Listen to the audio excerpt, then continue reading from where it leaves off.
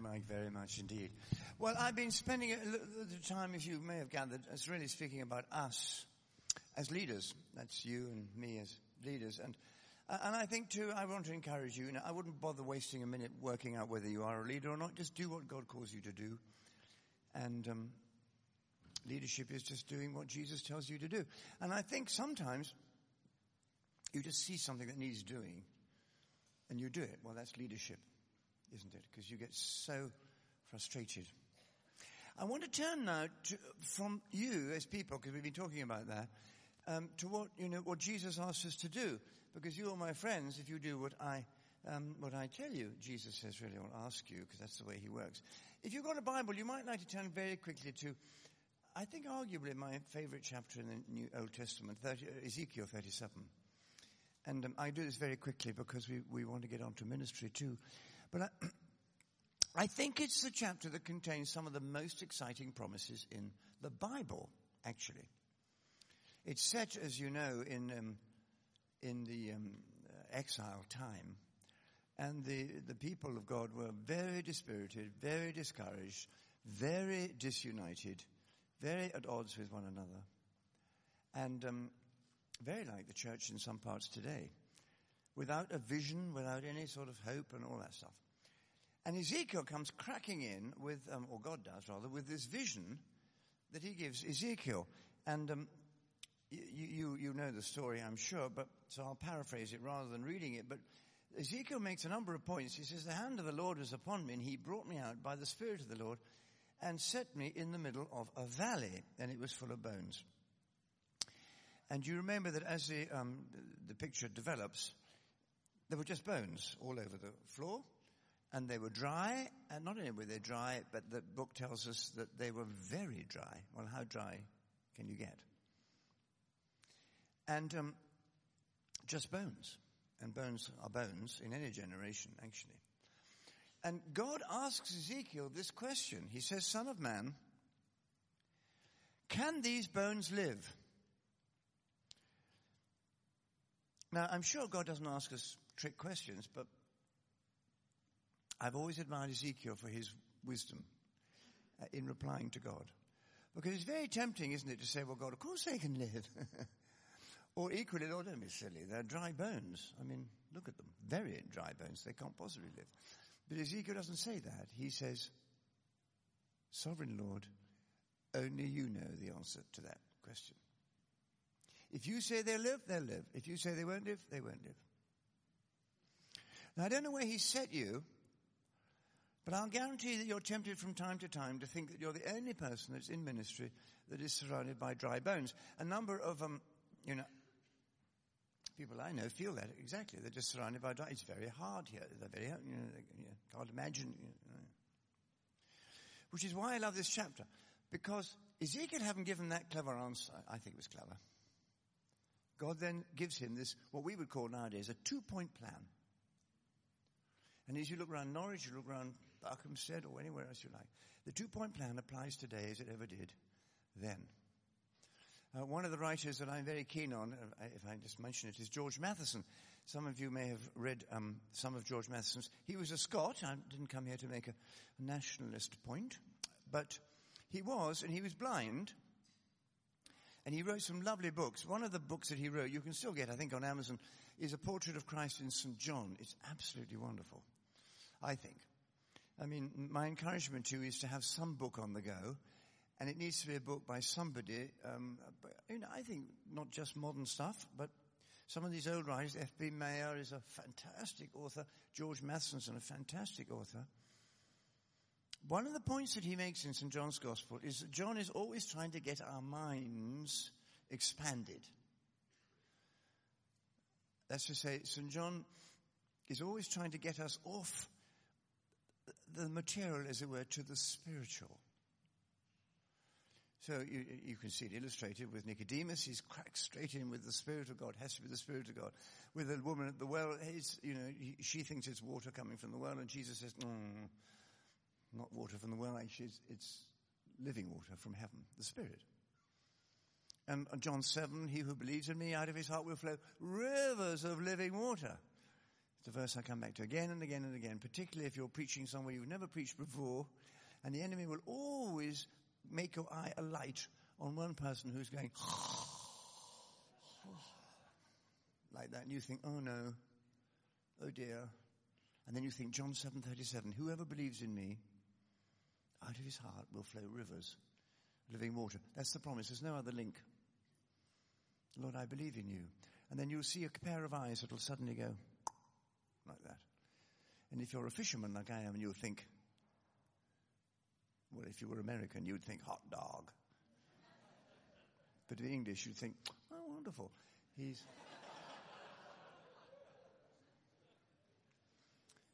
George Matheson's point is that the power of Scripture is, I'm three chains of thought, from the material to the spiritual.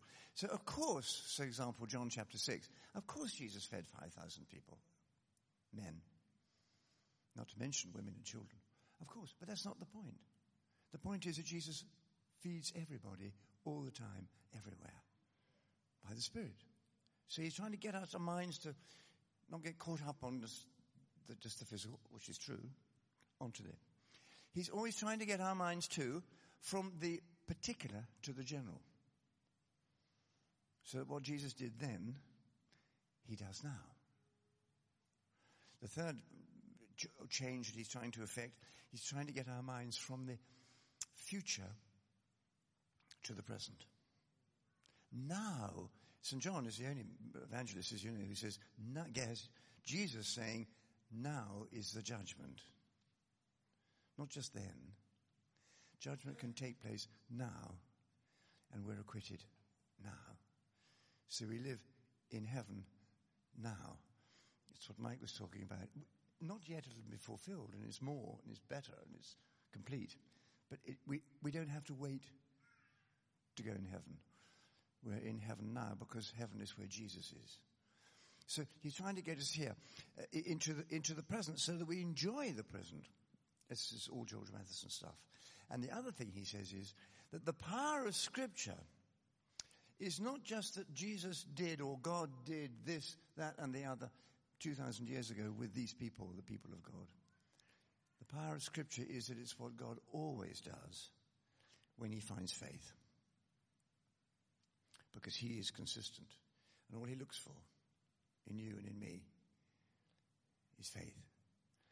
And the moment we say, Lord, you said that, I believe that settles it, then we're away on a fast horse. So God sets out this 2-point plan, and my point is that the 2-point plan applies today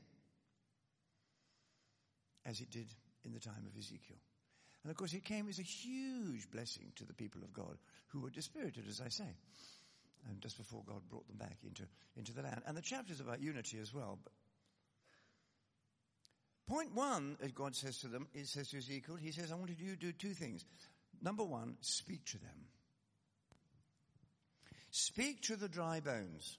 Now, I don't know how you speak to dry bones. Some of my clergy brethren have to speak to dry bones every Sunday, but I don't suppose you do. But it's possible. I don't know how you do that. But Jesus spoke to fevers, and Ezekiel spoke to mountains, and you just speak to them. Hear the word of the Lord. Now, very quickly, what might the word of the Lord be today? I want to break it down for you, because I think as we approach evangelization, which is surely, and humbly speaking, surely it's John Wesley used to say, it's the only thing the church has to do. Save souls. We don't save souls, God saves souls. But it's the priority, the most important thing. He wrote in his journal, a lot of the time, I rode to Bristol and offered them Christ. Some accepted, some didn't. But a lot of them did, of course. So we've got to save souls. Jesus said, go and make disciples. Don't just bring them to my way of thinking, bring them to Jesus' way of thinking. Disciples of Jesus. So hear the word of the Lord. I want to break it down into 5 little sub-paragraphs before we look at the second major point, and then we're going to do some ministry. I like to think that what has happened in my lifetime is that all our different families, all our different denominations, it was Bishop Leslie Newbegin. He went to India. In fact, his whole of his ministry was in India, as you know. He's a lovely man. I remember him saying, it isn't until you get to India where 5% of the population is Christian that you see the futility. I can see him now shaking with indignation. The futility of all these different denominations. Because they're subdivided. And only 5% of them are Christian anyway. So he founded the Church of South India, as you know. And I come, as you may have gathered by now, I come from Scotland. I understand the clan system. We don't all have to be part of the same clan or the same, any more than we can be the same family.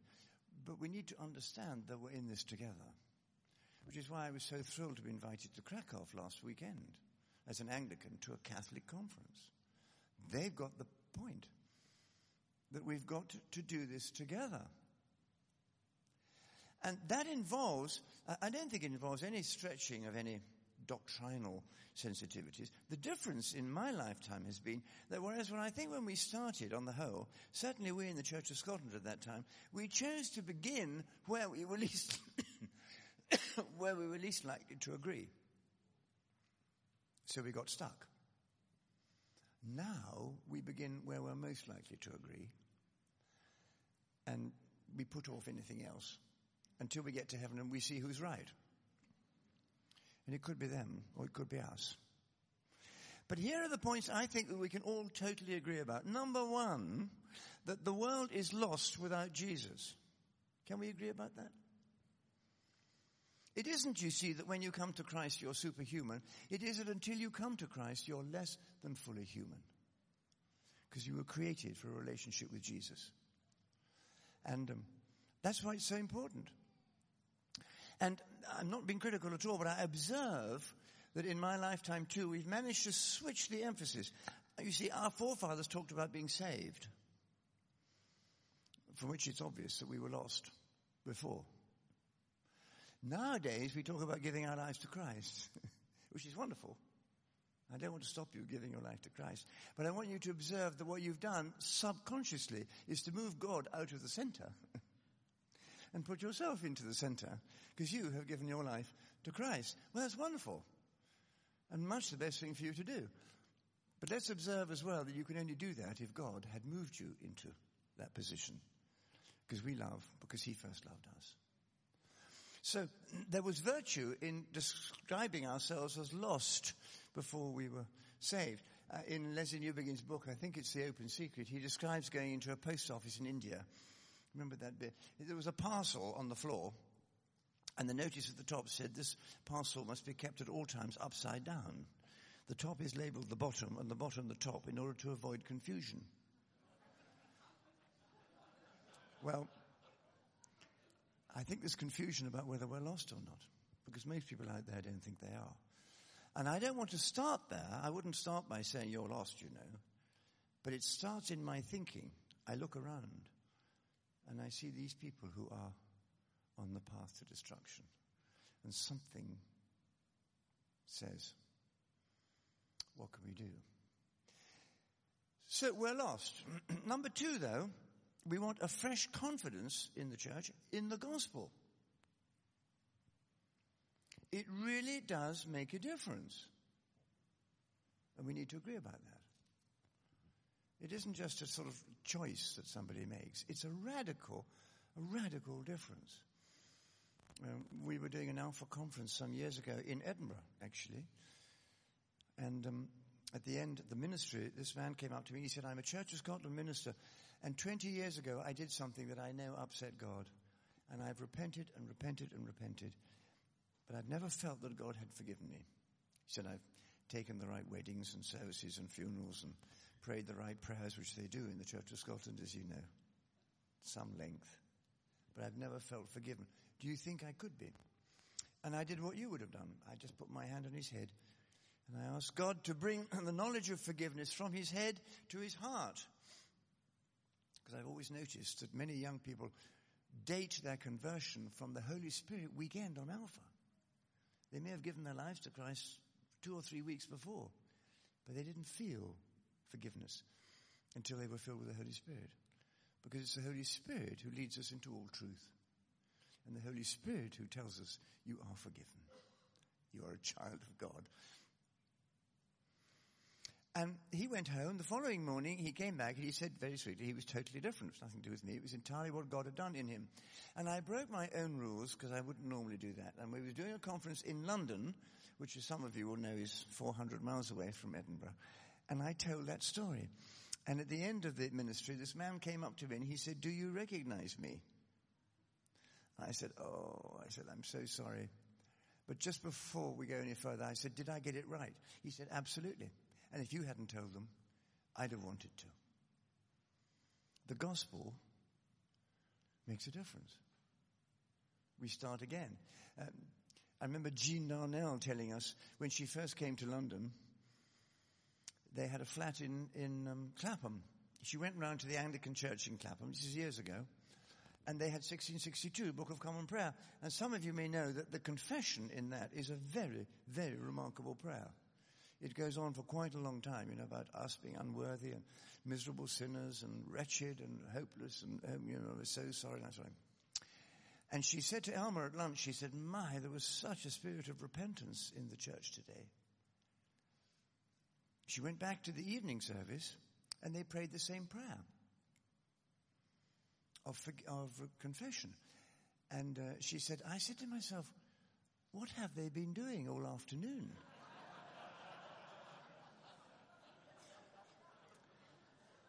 Or is it that they don't know that we can start again? That you can start again, and you have. And he's the God of the 400th new fresh start, 522nd fresh start, 733rd fresh start. Thank God. Or we'd all be in deep trouble. It really makes a difference. And these people know that, and you can see it. Number 3, we need to get a recovery of the understanding, conviction about the uniqueness of Jesus. There's no one like Jesus. We haven't got to be rude about anybody else. There's no other founder of a religion that claims what Jesus claimed. None of them claim to be alive today, except Jesus. St. John, as you know, in his gospel goes further, of course. He says Jesus is the Word of God. That's why the link between Jesus and his Father is so close and indestructible. He is the Word of God. In these last days, the writer to the Hebrews says, God has finally spoken, not just through the prophets, which he's been speaking through for a long time, but through his Son. And he's only got one. That Jesus is unique. Totally unique. And we have to find modest and nice ways of explaining that to people, but we mustn't give an inch on that at all. There's no one like Jesus. Some years ago I watched this program on telly. It used to be possible at Easter to find some bishop who didn't really believe in the resurrection. And the television, of course, would wheel him on at Easter. And mercifully, they're very difficult to get now. A bishop who doesn't believe is wonderful. And the table had 5 so-called wise men around it on telly. Wise men seem to come from the West nowadays, from Ealing and places like that, no longer from the East. But one of them said at some point, I just happened to switch it on. We'd been out and I came in and I switched it on. Just in time to see this man saying, I find the whole idea of resurrection highly improbable. And all the others nodded and tried to look wise. But I remember thinking as I watched it, that's the whole point. Not only is it highly improbable, it's totally impossible. Unless God does it. But you may have noticed the early church never sets out to prove the resurrection. They start from the resurrection. This Jesus, who you crucified, is alive. Now, what are the implications of that? And we need to start from there too. They need not, St. Francis used to say we must evangelize using words if necessary, remember? They need to see the effect of the risen Jesus in the church community, in the things that the church community does, the service that it gives in the community, all the things that you're doing. So that they say, wait a minute, what's happening here? Well, Jesus is alive. The Soul Survivor people, Soul in the City, we did Soul in the City thanks to Mike in North London, and they were all trained. If somebody says to you, why are you clearing our garden beds and clearing out the weeds? Why are you painting these railings? Well, we love Jesus and Jesus loves you, so we're doing it for him. So he gets the glory, not them. But that's what they need to see. I had a great friend who was a Catholic priest in Fulham years ago. He told me he went down to answer the doorbell at 7 o'clock in the morning. And there was a distraught woman outside. And I said to her, yes, my dear. She said, I want to become a lapsed Catholic. So he said, that's exactly what happened. So he being a Catholic priest, he said, well, you may just have to explain to me what you mean. Well, she said, I don't know what I mean. But my friend Mary, she says, does everything for everybody. If you're ill, she'll do your shopping for you. She'll look after your children. She'll take things in for you. If you die, she'll wash your body before the undertaker comes to collect you. And every time I ask her what she is, she says she's a lapsed Catholic. Well, my point is that they out there know what the Church of Jesus Christ would do if the church was the Church of Jesus Christ. You don't have to prove that Jesus is alive. They can see it. All you have to do is put into words, we're doing this because we love Jesus, who loves you, etc. So the uniqueness of Jesus, we need to recover again. And again, just to quote Bishop Leslie Dugan, maybe you know that lovely hymn, Come Down, O Love Divine. Verse 2 is, let godly charity my outward vesture be, and lowliness become mine inner clothing. That's the second line of it. And I can remember him saying, so you see, humility is underwear. We don't have to be humble out there about Jesus. We're right on for Jesus. We're proud of Jesus. And we're right to be proud about Jesus because he's unique. Number 4, a new urgency about evangelism or evangelization. A new urgency about it. It's not an option. That's why I love this story. Because you see, as he started to speak, I'm not going to sing the old spiritual song to you. You'll be relieved to know. But you'll probably remember it, some of you. The bones began to come together. Now, it doesn't say that some of the bones were New Frontiers and some of them were Anglican and some of them were Catholic or Methodist or Church of Scotland. They were just bones. That's why I love Alpha. You may have gathered that. Because people come in, they don't want to be corralled into a denomination or a non-denomination until they know whether they want to believe in God.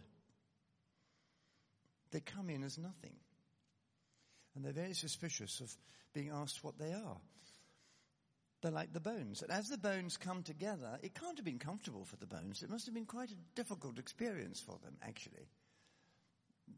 Jostling for position. But it was what God was doing in bringing them together. And you remember, if you look at the end of that paragraph of that, as they began to come together, they stood up on their feet, a vast army of the people that God was creating and bringing into his community to bring about, under Jesus, the salvation of the world, the drawing together and the bringing together of the world. So the fourth thing is, it will be a new urgency about that. What can we do? And we just need to ask God, what can we do? Annette and I are asking God at the moment, what can we do? Because it looks pretty bleak where we are. But I didn't come here to weary you with that. But actually, there are needs coming out of our ears, as you were talking about. So the question is, how can we help? What can we do? Because we know that that's what the Lord wants us to do, speak to them along the lines of the Word of God. And the fifth thing would be, that we can all agree about, is that we need a personal experience with the Holy Spirit. Don't we? Otherwise, none of this will work. Now, granted all that, that's what we're doing. We're speaking to dry bones. We're encouraging them. We invite them to parties and to Christmas and But there were 2 points to this plan, you may remember. The first was speak to them. The second was speak to the Spirit. Prayer. Intercession. Come, Holy Spirit, the oldest prayer in Christendom. Come, Holy Spirit, and speak to these dry bones. And as they spoke, as Ezekiel spoke to the dry bones, and the Spirit filled the dry bones, then we're told they began to take off. And that's your experience and my experience. So that's what we need, a fresh anointing. Because we've tried everything else, most of us. And that's why, again, forgive me for mentioning, I think for the last time, Alpha isn't a course, actually, really. It's an outworking of the community of God. And people join the community. See, when I started, we managed to create the impression to people outside the church that we would love them when they made the same noises as we do. But until then, you must understand that you're different from us. What Alpha does, and other things I'm sure, but I don't know about them necessarily, is to invite them into the community, make them welcome in the community, whatever noises they make, because we love them, because Jesus loves them. It doesn't mean we agree with them on everything or anything, but it means that we love them. And they catch that. And they begin to say, well, how can I join this community? And then you can talk to them. Well, you can be born from above and filled with the Holy Spirit and be baptized, or whatever the entrance rules are for the community. And you bring them in.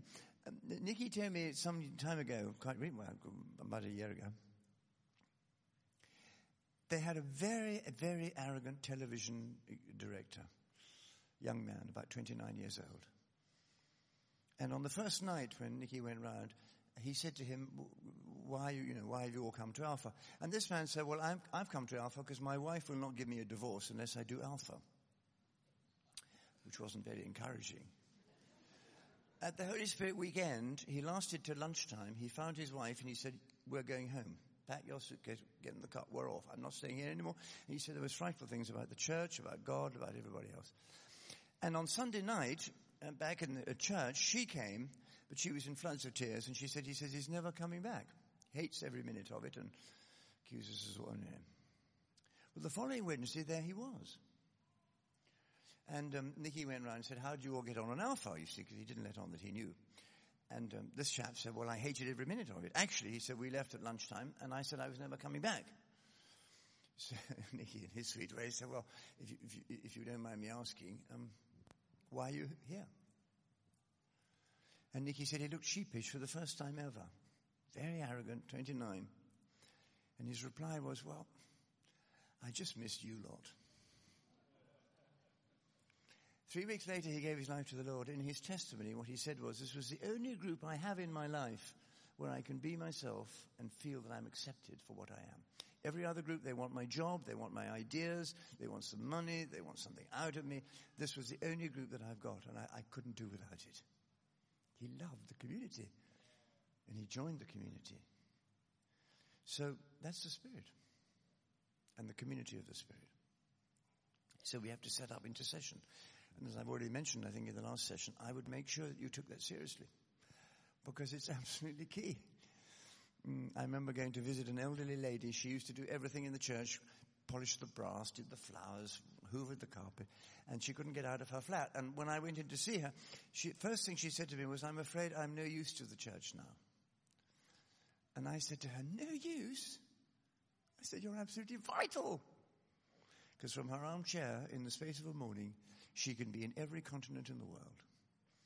Praying for Robert Glover in China, praying for you in wherever you are, praying for us in London, praying for prayer.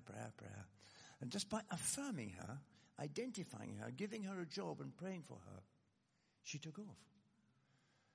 Because she recognized that was a ministry that the church, in inverted commas, had asked her to do. And as a result of that, isn't that exciting? The bones stood on their feet. A mighty army ready to do the work that God had called them to do. And the next part of the chapter is all about unity. As you'll see, Judah and Israel. God says, come on, you've got to get back together again. And I think if it's the last thing I sort of say to you, I feel so excited. Annette and I feel very privileged to be part of you. Thank you very much for your warm reception. We weren't entitled to assume that. I think it's very sweet of you to have us. I love your hunger for evangelism. I love your, not in any particular order, your love for Jesus. I love your willingness to have not an obvious member of New Frontiers, although I've been friendly to New Frontiers and they've been to us for many, many, many years. I love your recognition that we're in this together and that together we're going to win the world. Amen? Amen. And transform society as well.